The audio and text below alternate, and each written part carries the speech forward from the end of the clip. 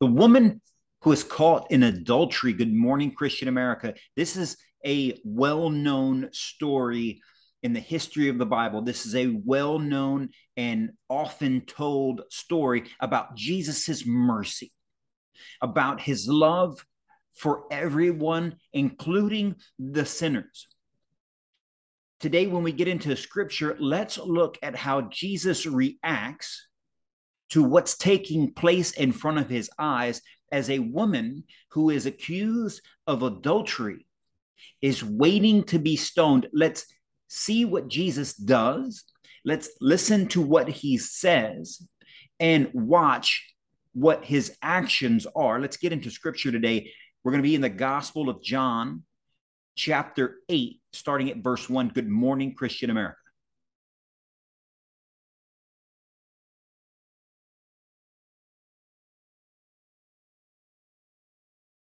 And good morning, Christian America. Eddie here is always representing the Christian American revitalization effort, where we seek to revitalize the Christian faith across our nation. We do that in a few ways. One of these ways is this podcast, the Good Morning Christian America podcast, where we come to you to bring to you scripture in order, verbatim, show it to you, read it to you, talk about it in order, in context, so you don't be led astray. We're not picking and choosing different verses to fit a narrative, to fit an agenda. We're trying to give you the word of God so that you understand it. And then, because we believe that the more that we understand God's message, the more that we study his word, the more that we listen to what he says, the more that we read about his actions, the more that we follow his example, the better off that we're going to be able to live our lives individually, personally.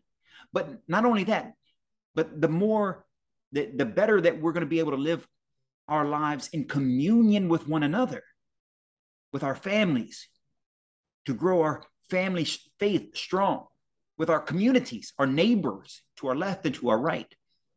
That we're going to be able to build bonds of mutual love and respect, because we are all children of God.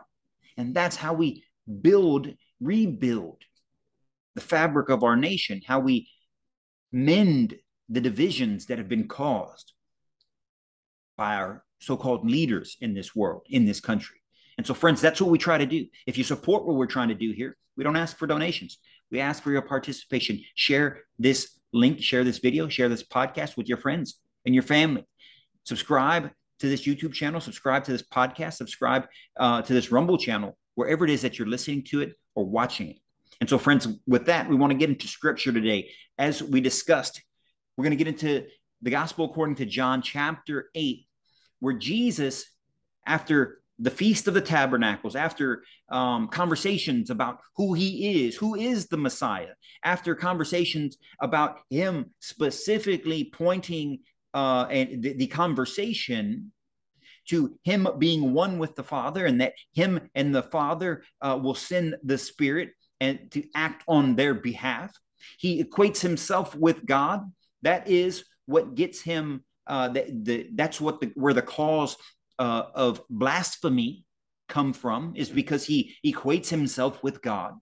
If you are a Christian, you believe in the Trinity, then you believe that that statement is true. John, the gospel, the disciple, believed that that was true, which is why he included it so often in this gospel. And he lived the longest out of the original apostles to testify to that fact. So let's not be mistaken. Jesus is and has equated himself with God in this gospel, and John records it. It's that statement which is deemed as blasphemy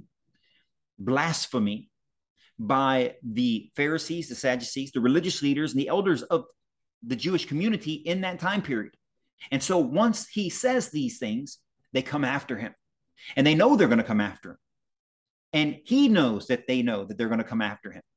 And so they try to bring different scenarios to Jesus to try to test him and hopefully prove him wrong in the eyes of the law, and to prove him fraudulent in the eyes of his followers, so they can gain their respect back in the community, so that they can gain their prestige back, so that they can gain their power back.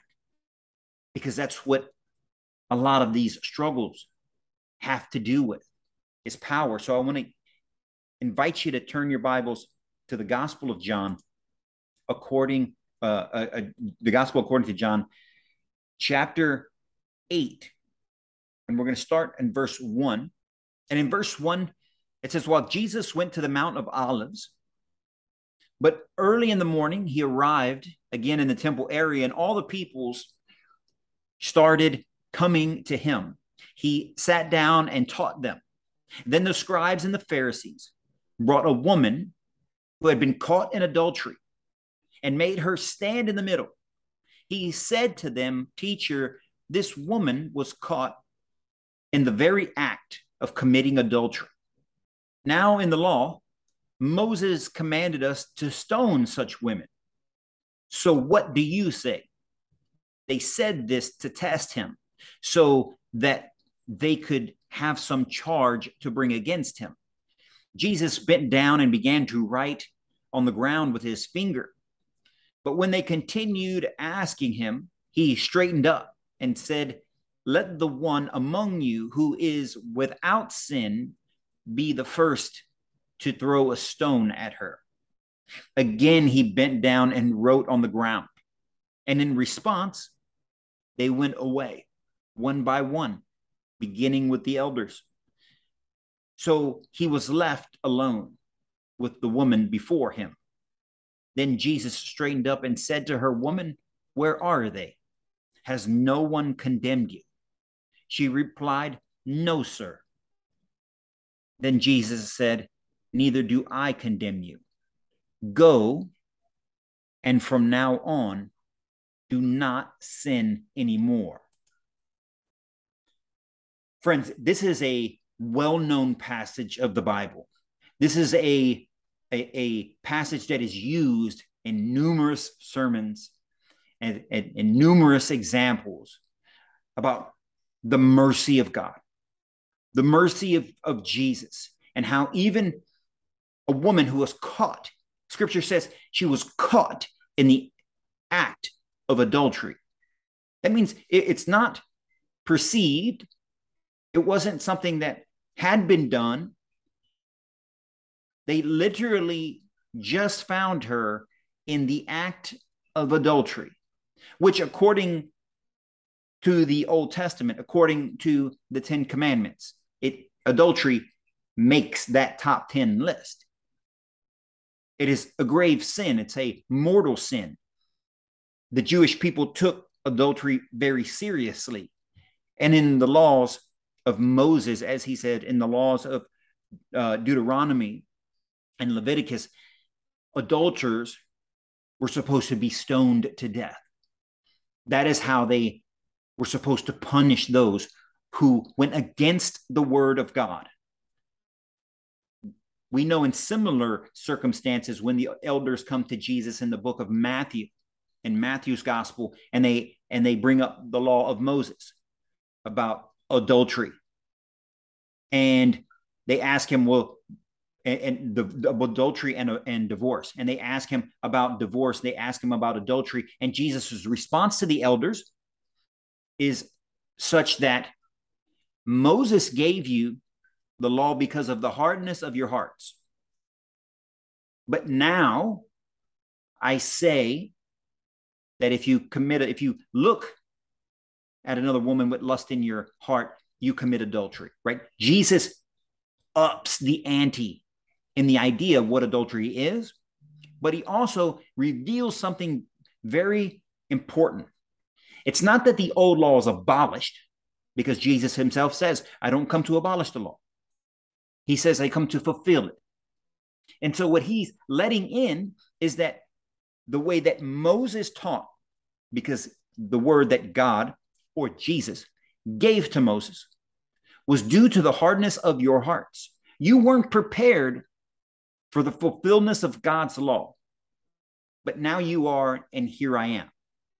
And so Jesus comes and explains this. In that whole context, here's this adulterous woman caught in the very act of committing adultery. They want to stone her according to the law that Moses gave him. Again, taking into account Jesus' understanding and previous teaching about the hardness of your hearts in past. But now we're here to understand a greater sense of what the law means. Not just the letter of the law, but yet the spirit of the law. And they bring this adulterous woman to be stoned. Scripture says that they do this to test him. They want to find out if he will adhere to the law or will he not. Again, they're trying to pit him against the followers that he has, pit him against the word of God as they know it. And so Jesus does something radical. He does something monumental. He asks the would-be stoners, the would-be condemners, the one who was without sin. It's the first to stone her. And they walk away quietly. He does so in a respectful manner. He doesn't get confrontational. He doesn't start yelling. He doesn't try to justify himself. He doesn't try to out philosophize or theorize in this crowd of people. He takes his time. He contemplates. He's probably saying a small prayer as he's writing in the ground. I wish we knew what he was writing. But he asked a simple question. He makes a simple statement. Who has not sinned, be the first one to throw the stone. And they walk away because they realize that they have sinned. Christians should be the first to recognize that we have sinned.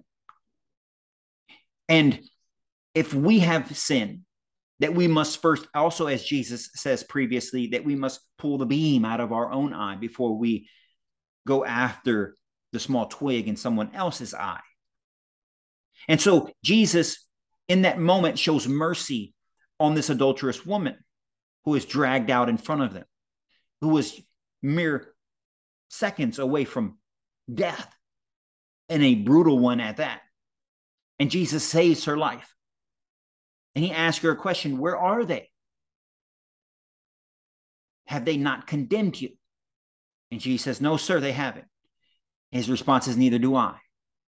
So Jesus doesn't condemn in that moment. But then the story is not over. His words are not finished. The last line, the last words that he gives to this adulterous woman is to go. And from now on, do not sin anymore. That means it's not okay to do what you're doing. It's not okay to be adulterous. It's not okay to be sinful. He's saying that I don't approve of this. I'm just not willing to condemn you right now. And they don't have the authority to, because they're full of sin themselves. Now, the logic would be the one who without sin has the right to stone. But since we aren't them, then we can't cast it. Only Jesus can. And in that moment, he chooses mercy. So he doesn't stone her.